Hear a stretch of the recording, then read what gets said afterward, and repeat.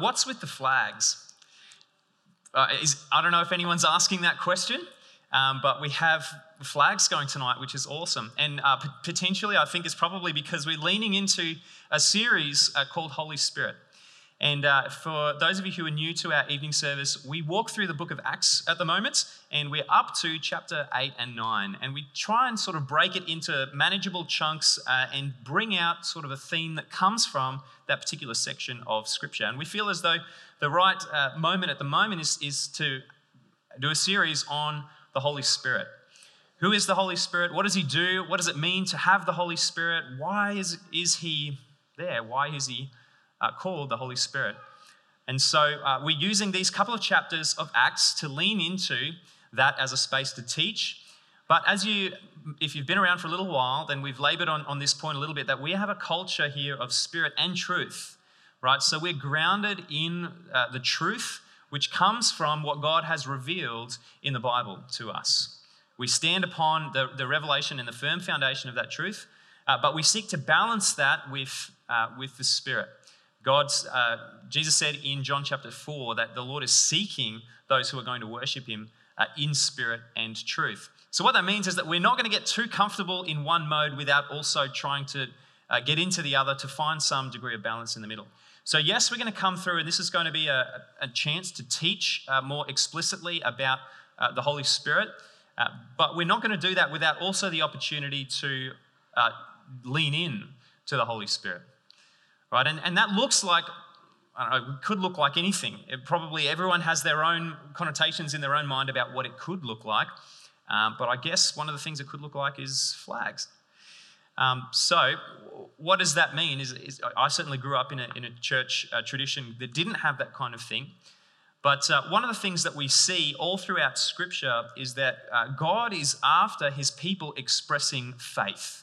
Okay, you know that it says in Ephesians chapter 2 that it's by grace we are saved through faith. Okay, and so as we actually grow with God, as we go on this journey of salvation, God is asking us to express more faith to him. And then one of the things that we see particularly in the Gospels and how Jesus talks about faith is that faith isn't real until it makes its way into the physical world through some demonstrative action. Okay, is that making sense? And I've said this before, that the difference between someone with faith and someone without faith is absolutely nothing. There is no difference between someone with faith and someone without faith until the person with faith acts. Until Peter reaches out his hand to lift up the lame beggar at the beautiful gate. Until the lepers go and dip themselves in the pool in order to be cleansed of their leprosy. It's actually some kind of action that shows that there is an inward faith thing happening. And that's why Jesus has asked us to do some things physically as a representation of that faith. It's one of the reasons that baptism is important. It's an expression of the faith decision that's been made already, but it's brought into the physical through that demonstrative action. It's one of the reasons that we take communion as a physical symbol, because there's something powerful about bringing that declaration and that faith statement into reality. And so with things like the flags, each flag can kind of, based on the different colours, has sort of an association with a particular idea or a particular theme. So there's the blood of Jesus flag. There's a Holy Spirit flag. There might be others if you're curious. Pink was joy. Okay, great. So we had the pink one, which was meant to express joy, so that you know that for next time. But that is simply a way of bringing what is happening internally in that faith that God is stirring and bringing it into the physical. You're saying to God, you know what, I'm serious about this. I'm serious enough about this that I'm going to pick up this and demonstrate it in front of everybody. Because faith isn't real faith until it's brought out. Now, that doesn't mean that everyone has to pick up a flag, but it's one mode that we can choose to express, worship and prayer and adoration of God. I've been very challenged on what the expression of worship looks like. I've been doing my devotions through the Psalms, and as somebody who grew up in a church where it was reasonably conservative, certainly with our expression of worship, it was a 45-degree church, which means that the hands don't get above about 45 degrees in worship. But I was surprised, and I think you would be very surprised if you were to read through the Psalms and you were to actually think about the things that we're told to do in worship. The amount of times that it says we should shout for joy, right? That we should dance. You would be very surprised at how varied and how sort of overt and you may even say extravagant is some of the descriptions of how people worship. And it's because, you know what, God didn't make just one emotion. He didn't make this emotion only. Right? God made joy. Right? That's a good gift that he made for us to be able to experience. And so during worship, it's appropriate for us to express that good gift. And what better mode, what better environment than actually adoring the God who gave us the ability to feel joy than to express that to him. So when you see that, we try to have an environment here where, you know, you worship God the way that you feel you want to worship God. And sometimes that will also result in sort of an empowering and an anointing and an expression of the Holy Spirit.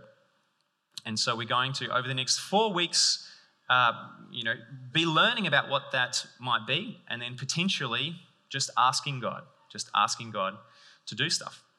And that comes with no promises other than the promise that God responds to faith.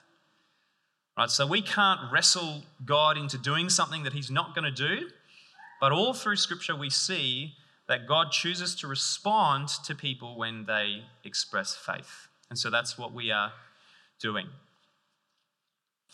So, this Holy Spirit series, we're going to make good on this cultural token that we've said is of spirit and truth, which we believe is actually what God has asked us to do. From the Bible, it says those who worship him must worship him in spirit and in truth. Now, the book of Acts, the reason it's called Acts is it's known as the Acts of the Apostles. That's its full title. And so the book of Acts is essentially a sequel to the book of Luke. So Luke wrote both of them, and the book of Luke is the story of Jesus and his life and his death and his resurrection. And then the book of Acts is the continuation. It's part 2. And so it's what did the apostles do? What did Jesus' disciples do in that time after Jesus rose and ascended? And it's the story of the growth and the initial moments of the church. And you know that there was a push in the last couple of decades that, hey, maybe we should rename this book. Maybe it shouldn't be called Acts of the Apostles. Maybe it should be called Acts of the Holy Spirit. And that's actually not a bad idea, because the main character across all of the book of Acts is the Holy Spirit. It's in fact, the pivotal moment in Acts chapter 2 is the day of Pentecost, when the Holy Spirit is poured out upon the church and they are suddenly filled for the first time, filled permanently, indwelt by God through his Holy Spirit, and it brings in a new age of history. Okay, do you understand the significance of this? That the moment the Holy Spirit comes, the world was different. On the day of Pentecost, the world was one way beforehand and the world was a different way afterwards. Because God had actually been working this whole time, and you read through the Old Testament, the promises that God is making to his people is just like, eventually, I'm going to do a number of things. I'm going to give you a new heart. I'm going to forgive you of your sin. I'm going to actually make a way for you to be my people and me to be your God. I'm going to live inside of you. All of your sons and daughters are going to prophesy, and your old men are going to dream dreams, and young men are going to see visions. All of these promises are pointing towards the moment when the Holy Spirit comes, and that is the age of the church, because the church is God's people who are marked by the Holy Spirit. And of course, that moment of Pentecost could not have happened without the cross. Okay, it was Jesus' pivotal work on the cross which allowed him to ascend to the Father, be seated at the right hand, and to send the Holy Spirit as his representative. And you know, sometimes the Holy Spirit is also called the forgotten person of the Trinity. And there are plenty of places where the Holy Trinity is Father, Son, and Holy Bible.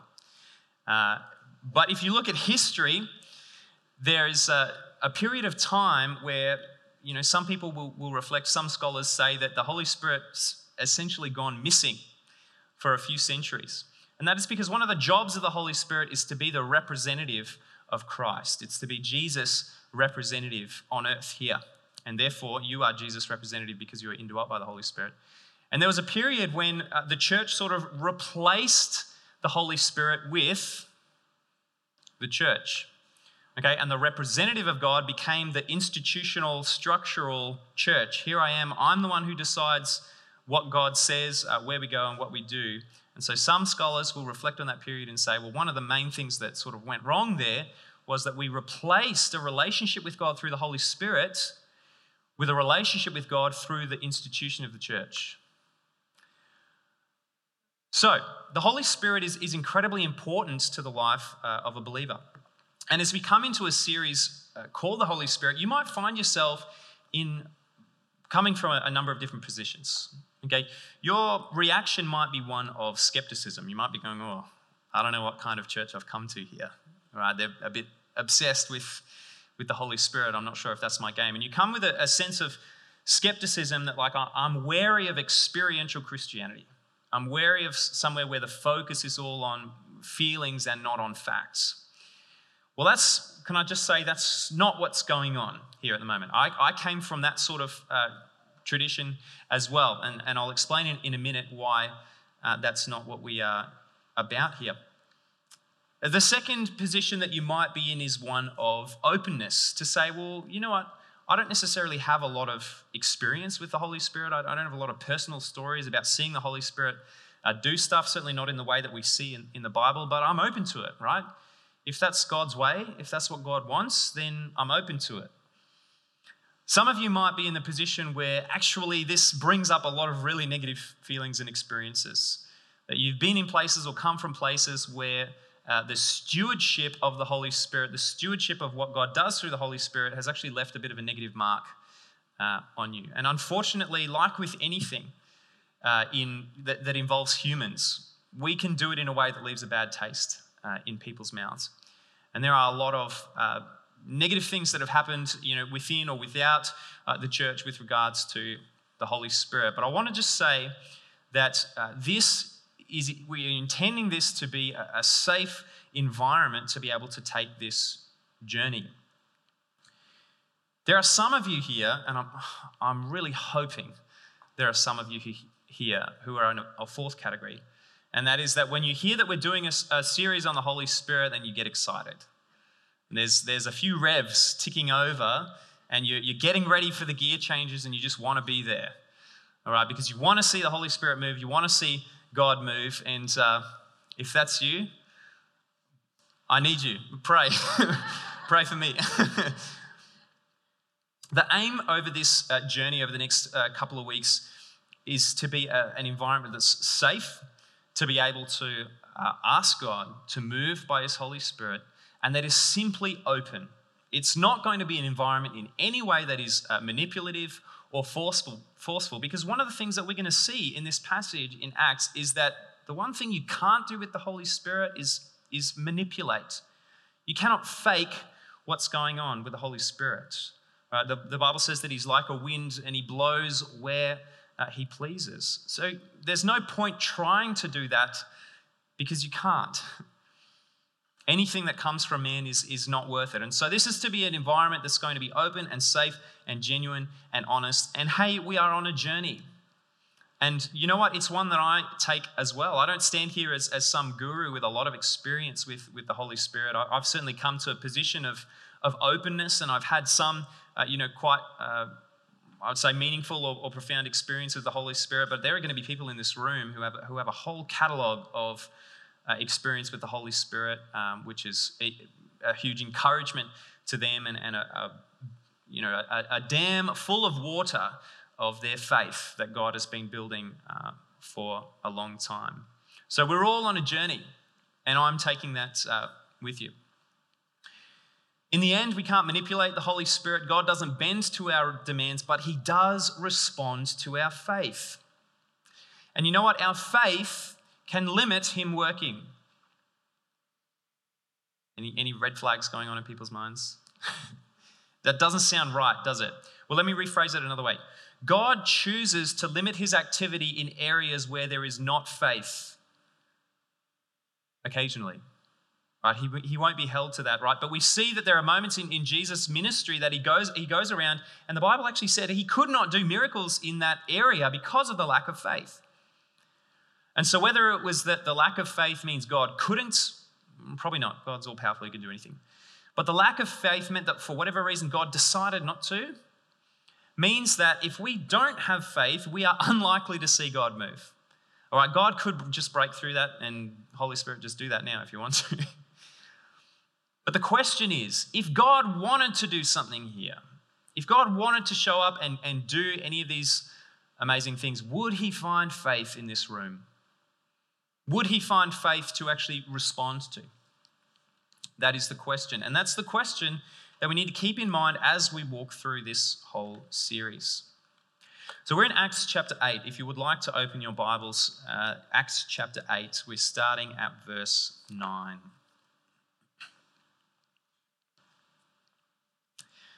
And just before we do that, I might just come to the Lord in prayer.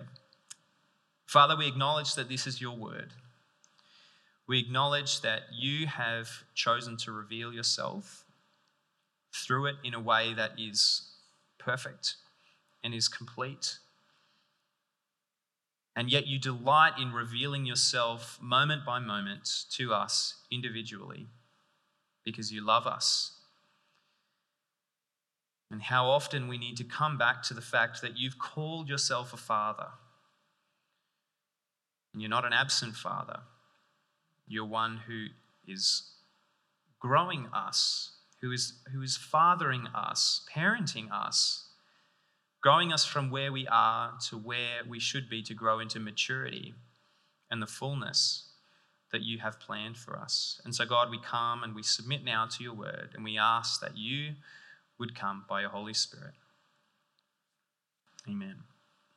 Acts chapter 8 and verse 9. But there was a man named Simon who had previously practiced magic in the city and amazed the people of Samaria, saying that he himself was somebody great. They all paid attention to him from the least to the greatest, saying, "This man is the power of God that is called great." And they paid attention to him because for a long time he had amazed them with his magic.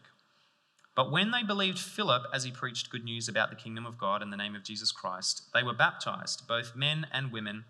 Even Simon himself believed, and after being baptized, he continued with Philip. And seeing signs and great miracles performed, he was amazed. That is, Simon.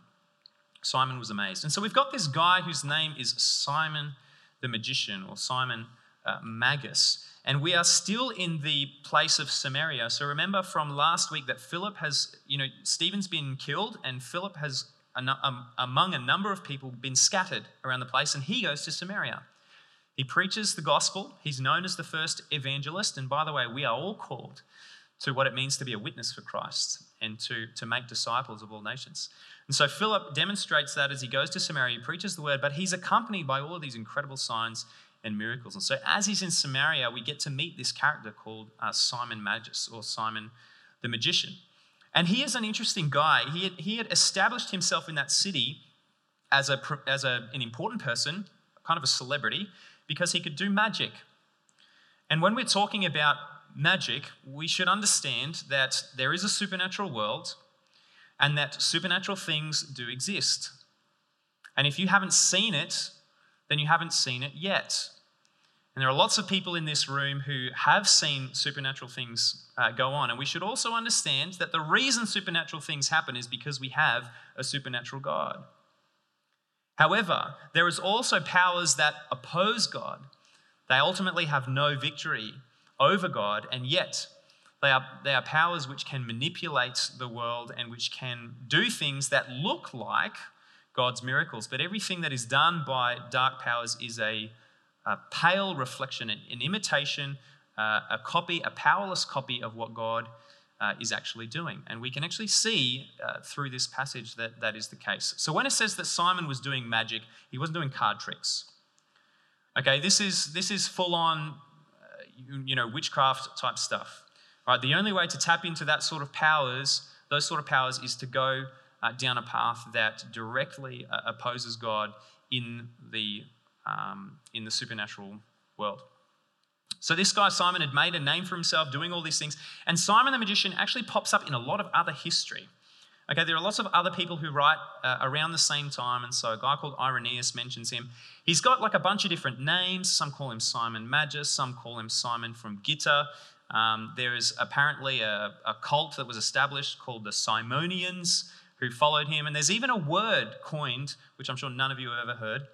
And it's called Simonry, which means to buy an office, to try and buy some sort of church job, right? You pay someone and say, oh, I want to be the Pope or whatever. Anyway, I'm sure none of you have heard that word, but now there you go. Your vocabulary has grown by one word that you'll never use again, I promise. But this guy, Simon, he pops up in the rest of history. And so the thing about the ways that he is spoken of is that the details are all a bit different. Okay, so sometimes we get a clear picture in history, sometimes we get a bit of a muddy picture, and so sound historical science is to say, okay, well, based on that muddy picture, what are the bits that we understand, that we can know for certain? And the things that we can know for certain are that Simon was a real person and that he could do real magic. Okay, based on all of the historical sources, every single one of them establishes that, yes, there must have been a guy called Simon who was in Samaria, and every single one of them doesn't even question the fact that he was doing signs and wonders that amazed the people. So, what do we do with this guy? The rest of his identity is a bit spurious.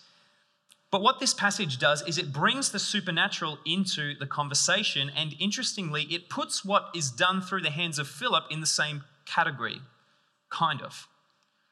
Okay, so we're talking about things which are definitely overt, which definitely come outside of human capability, okay? And Philip's signs and wonders that God is doing through him are talked about in the same category. That doesn't mean that they're placed on the same level. And I want you to notice that as soon as Philip arrives on the scene and he starts doing all of these, crazy people getting healed and demons being cast out and all that kind of stuff, Simon's magic disappears. It doesn't get mentioned again. And notice that Simon, who had built this incredible name for himself, and everyone was like, wow, this guy's awesome, he sees what Philip is doing and he's like, whoa, that's something else. Right? It says that even he was amazed because of what he saw Philip doing. And you know what? God often, what his miracles are doing is they're miracles of restoration. They're miracles of healing. They're miracles of wholeness, because every miracle is pointing towards the ultimate work that God is doing, which is restoring mankind, restoring all of creation to what he wants it to be. And every other thing that the dark powers try and do is some sort of party trick that cannot create, it cannot make whole, it cannot restore, it cannot bring peace, and it cannot do any of the things that God's incredible work can do. And so Simon looks at this stuff and he's like, all right, look, as the foremost expert in Samaria and maybe the Mediterranean world on all of this magic stuff, I don't know how he's doing that.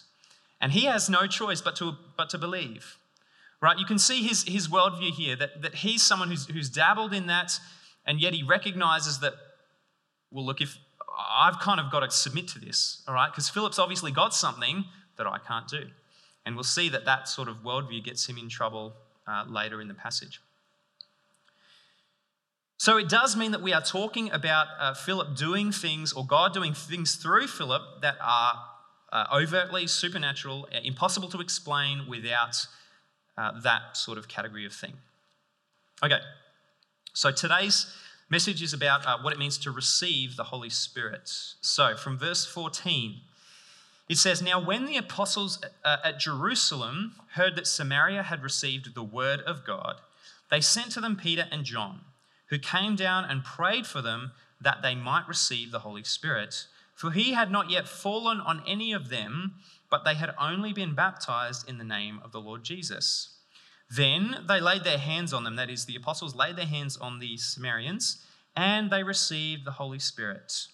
Now when Simon saw that the Spirit was given through the laying on of the apostles' hands, he offered them money, saying, give me this power also, so that anyone on whom I lay my hands may receive the Holy Spirit. And so you can see that Simon recognizes that this is a greater power.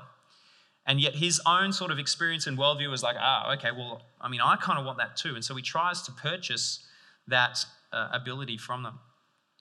Peter said to him, "May your silver perish with you." There's a great modern translation that brings across the forcefulness of this in the original language, which says, "To hell with you and your silver."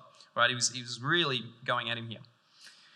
"Because you thought you could obtain the gift of God with money, you have neither part nor lot in this matter, for your heart is not right before God. Repent, therefore, of this wickedness of yours, and pray to the Lord that, if possible, the intent of your heart may be forgiven you. For I see that you are in the gall of bitterness and in the bond of iniquity." And Simon answered, "Pray for me to the Lord, that nothing of what you have said may come upon me." Now, when they had testified and spoken the word of the Lord, they returned to Jerusalem, preaching the gospel to many villages of the Samaritans. So the apostles come and they lay their hands on the Samaritans and they pray for them to receive the Holy Spirit, and they do. So what is this about? And firstly, we need to understand the role that the Holy Spirit plays in salvation. Because the Holy Spirit is absolutely necessary to the process, to the moment of salvation, but also to your whole life as a person who is saved by God. The Holy Spirit is absolutely necessary. And I want to just show you a few things that he does, reasons that he is important. First one comes from 1 Corinthians 12, verse 3, which is perhaps on the next slide. Or maybe it's not.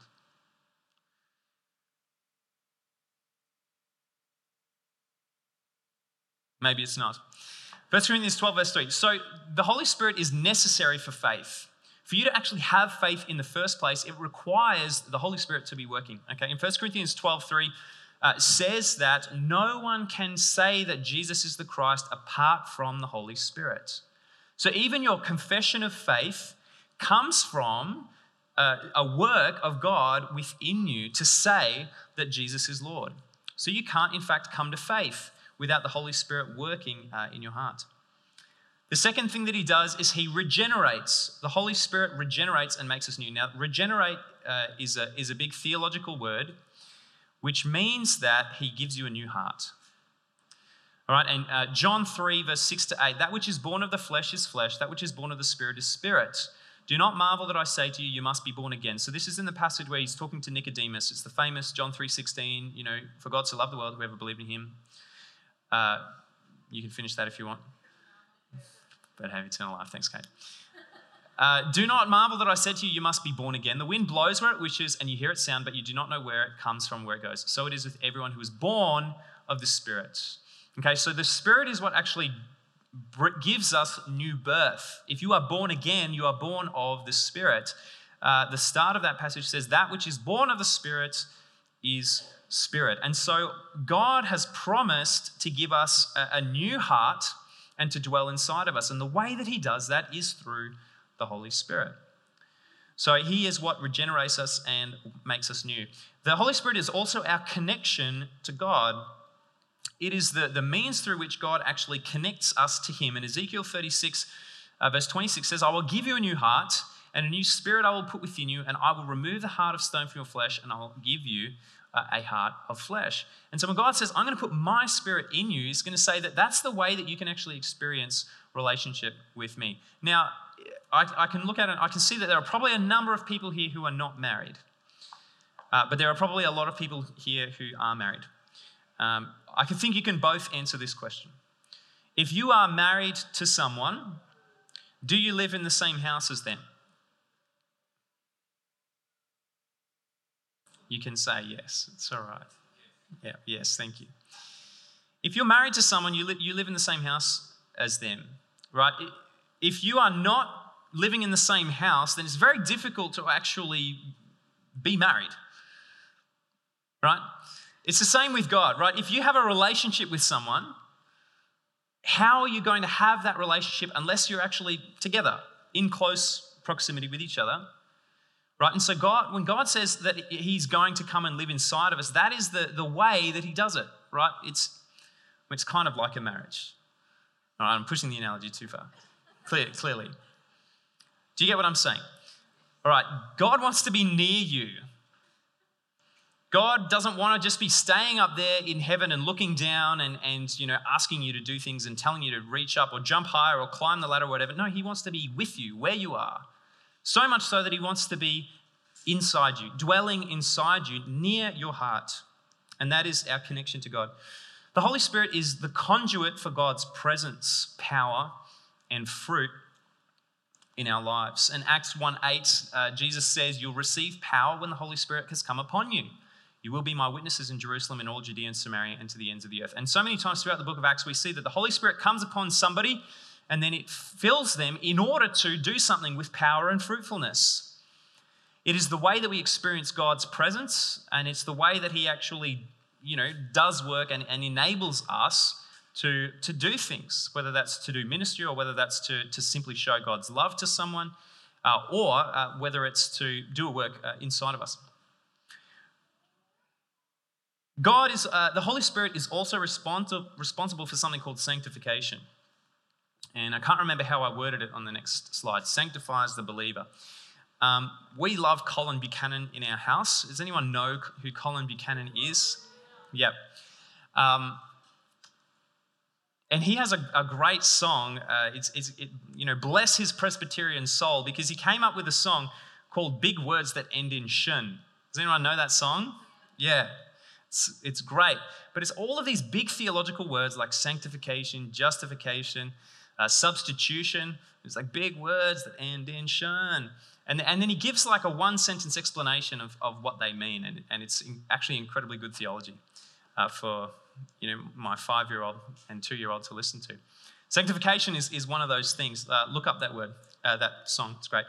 Sanctification comes from the word, the Latin word for spirit, sanctus. Okay, and so sanctification is actually the Spirit's work inside you, and it's making you holier. Sorry.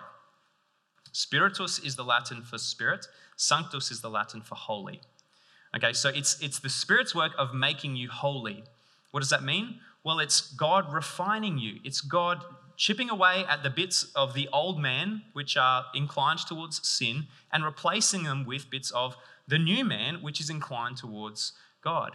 So by the way, as a Christian, if you are growing, God should be dealing with sin in your life. You should be someone who is more and more leaning towards God and less leaning towards sin. God no longer holds you guilty or accountable or under condemnation at all for your sin, but he says, okay, now it's time for you to continue to journey towards me and to live out of the new identity that I've given you, which is righteousness. That's the justification, if anyone still looks up that song. All right, and so from that verse, we can see that the Gentiles, Paul's talking about the Gentiles, and that they are sanctified by the Holy Spirit. They are made holy.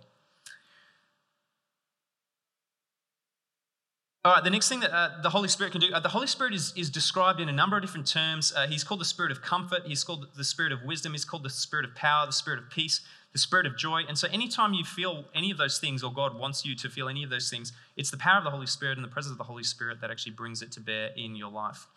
Now, the other thing is that that's really important about the Holy Spirit, we get from Ephesians 1, verse 13, and that is that he is the seal of God's salvation. He is the seal of God's promise. These words say, in him you also, when you heard the word of God of truth, the gospel of your salvation, and believed in him, were sealed with the promised Holy Spirit, who is the guarantee of our inheritance until we acquire possession of it to the praise of his glory. Okay, so the Holy Spirit is like the stamp, the seal of approval. You know, when a king would make a decree, and then for it to be official, it would have to have the king's special wax stamp plugged on it. And that stamp would then signify that it is issued by the king. It comes as a guarantee of the king. And so the Holy Spirit on your life is God's stamp to say that this one belongs to me. He is the down payment of the salvation that will be made full and complete when we go to be with God. All right, so you cannot actually be saved unless you have the presence of the Holy Spirit. Does that make sense? This verse is telling us that when you believe, the moment you express faith in God, then you receive the Holy Spirit. And that is God's way of stamping you and saying, this one belongs to me. This one is saved. It's the indwelling of the Spirit that actually makes us a Christian. And it's the fulfillment of God's initial intent to be with us and for us to be his people. And so you can see how God was working in all of the Old Testament towards this moment when he was actually able to send the Holy Spirit so that he could live inside of us. And you can see also that there was no such thing as a Christian until the Holy Spirit comes. And if you want an arbitrary line, theology is great at drawing arbitrary lines. So here is an arbitrary line for you. There's no such thing as a Christian before the day of Pentecost. You can call them followers of Jesus, call them disciples, whatever, but a Christian in what we understand is somebody who is indwelt by the Holy Spirit, and that happens at the day of Pentecost. There you go. Arbitrary line. Doesn't really matter. So,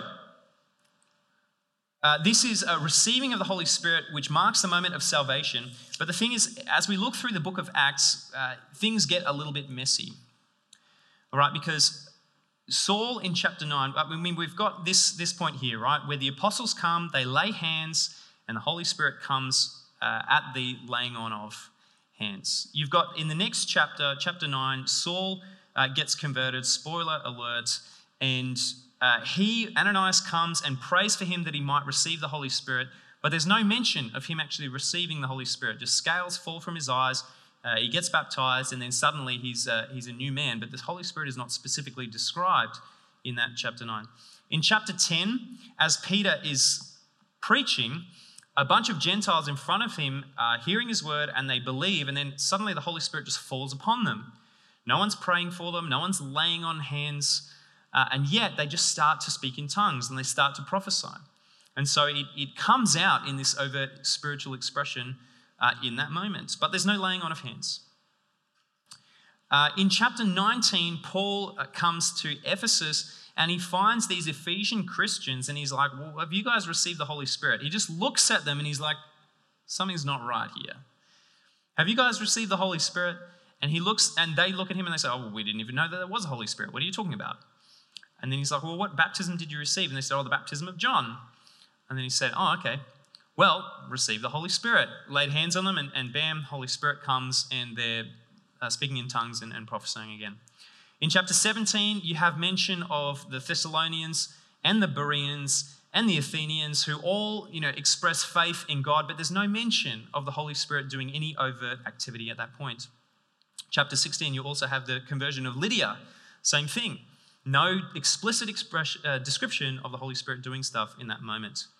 Not to mention the fact that in chapter 6, right, when we had the 7 people appointed over that practical ministry, it says that they're full of the Holy Spirit and wisdom at that point, but there's no description of any of those overt gifts.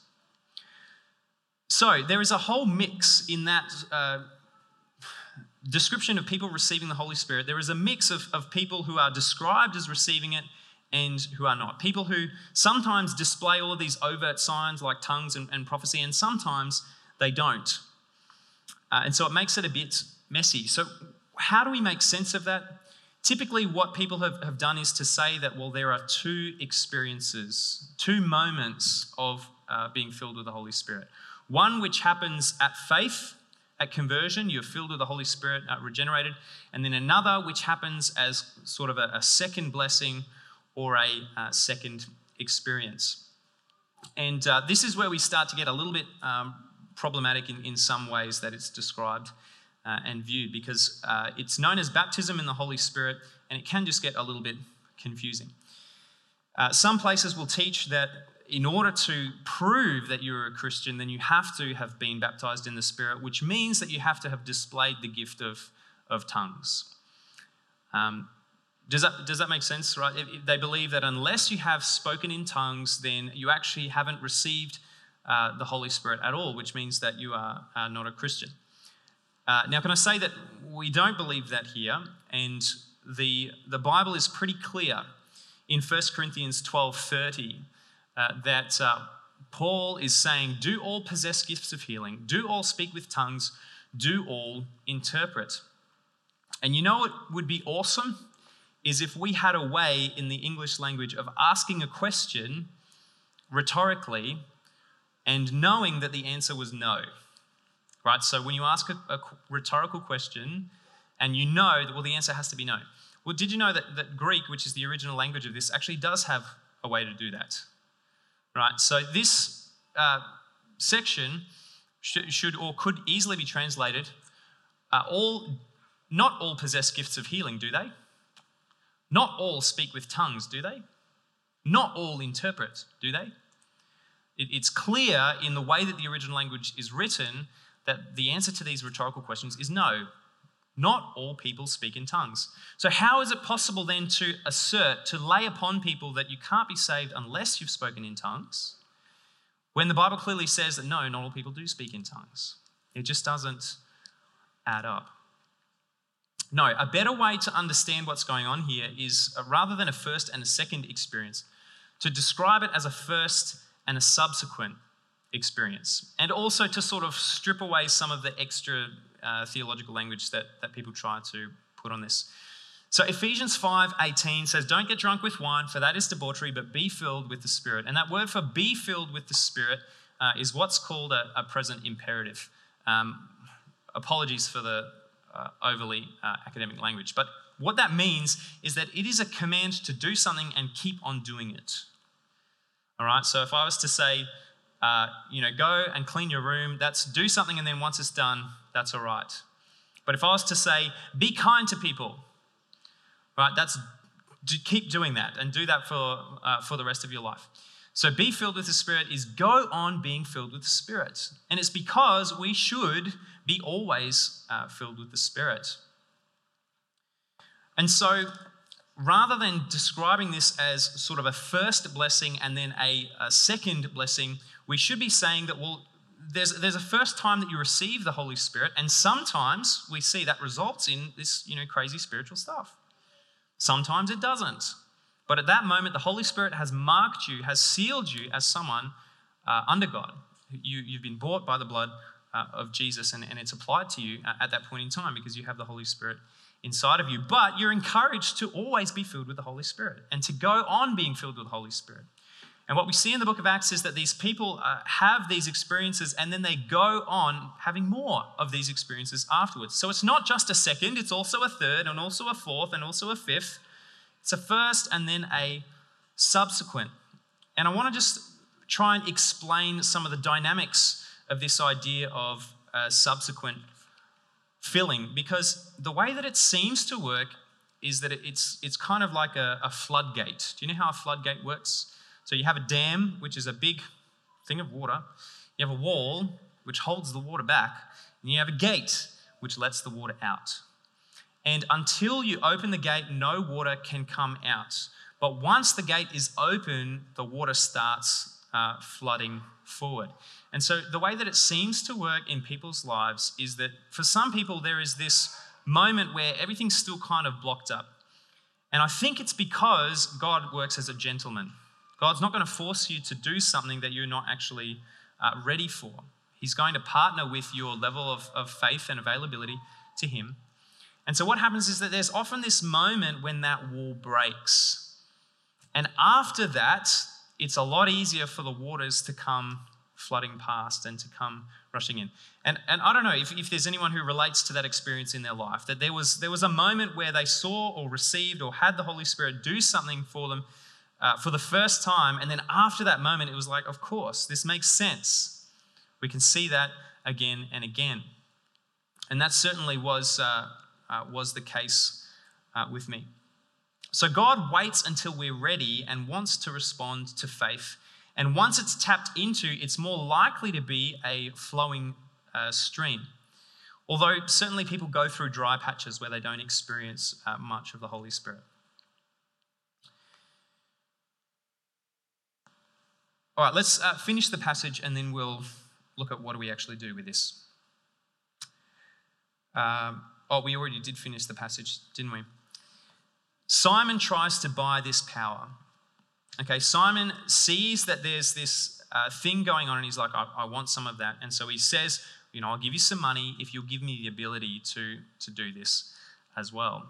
And Peter responds to him very sharply, it doesn't work like that. You've got yourself all mixed up and actually you're committing a grievous thing against God if that's what you are trying to do. And see, the thing is, the Holy Spirit cannot be bought. The Holy Spirit cannot be manipulated. And the Holy Spirit cannot be forced to do something.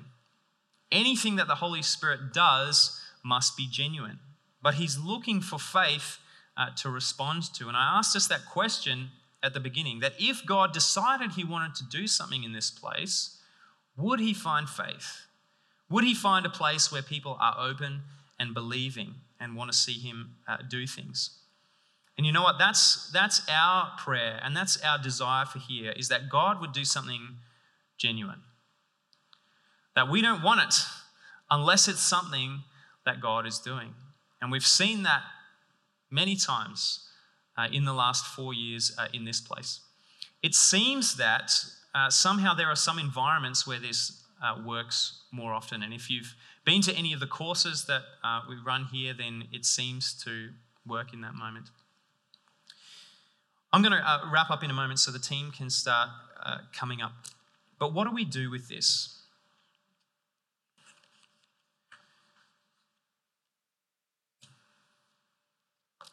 What do we do with the fact that God, from the very beginning, desired for us to be in relationship with him, connected by the Holy Spirit? What do we do with the fact that this is kind of the pointy end of God's plan for us while we are here on earth, is to be filled, to be anointed, to be given the power of the Holy Spirit, to grow his kingdom, to obey him, to be in relationship with him, and to experience his love? What do we do with that? Do we just say, oh, that would be nice? Or do we start to stir a desire and start to stir a hunger for, you know what, maybe God has something more to offer? Maybe there's a wall in my heart that is holding back God from actually doing something, and it's a wall of faith or skepticism. And I don't say that in a condemning kind of way, because God has got everyone on a journey. And so maybe today is a step for you to say, okay, well, I'm going to step one step closer towards openness. Just be open to what God is doing. You know what, God, if you want to do something, then come and do it. You know, we're not embarrassed if God does nothing, though we are earnestly desiring for him to do something. But we cannot control or manipulate what the Holy Spirit does. And fortunately for me, this could be a total flop as a sermon, and God could still come and do stuff. Right? Because he's God. And so we're going to pray for that in a moment. We see in the Bible a pattern of people receiving the Holy Spirit through the laying on of hands. And so we're just going to ask that God might do that.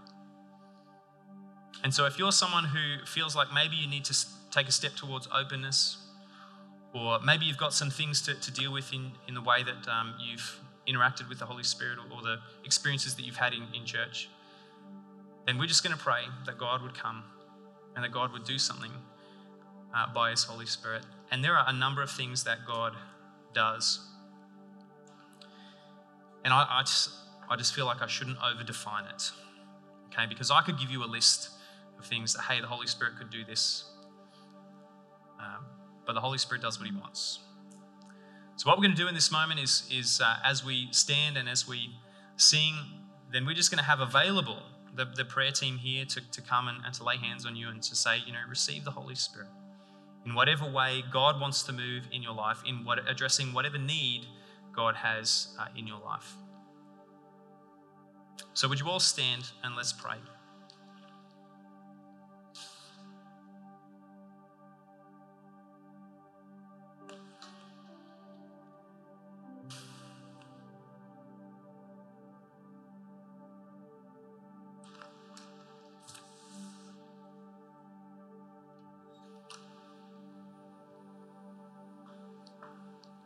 Father God, you promised to give us life and to give us life abundantly.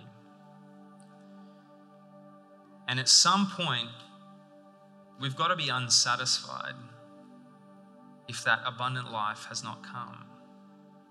Because you've promised it, God, and you make good on your promises. When we see the promises of the Old Testament in Joel chapter 2, which says that you will pour your Spirit out upon all flesh, so that your sons and daughters may prophesy, your old men may dream dreams, young men may see visions.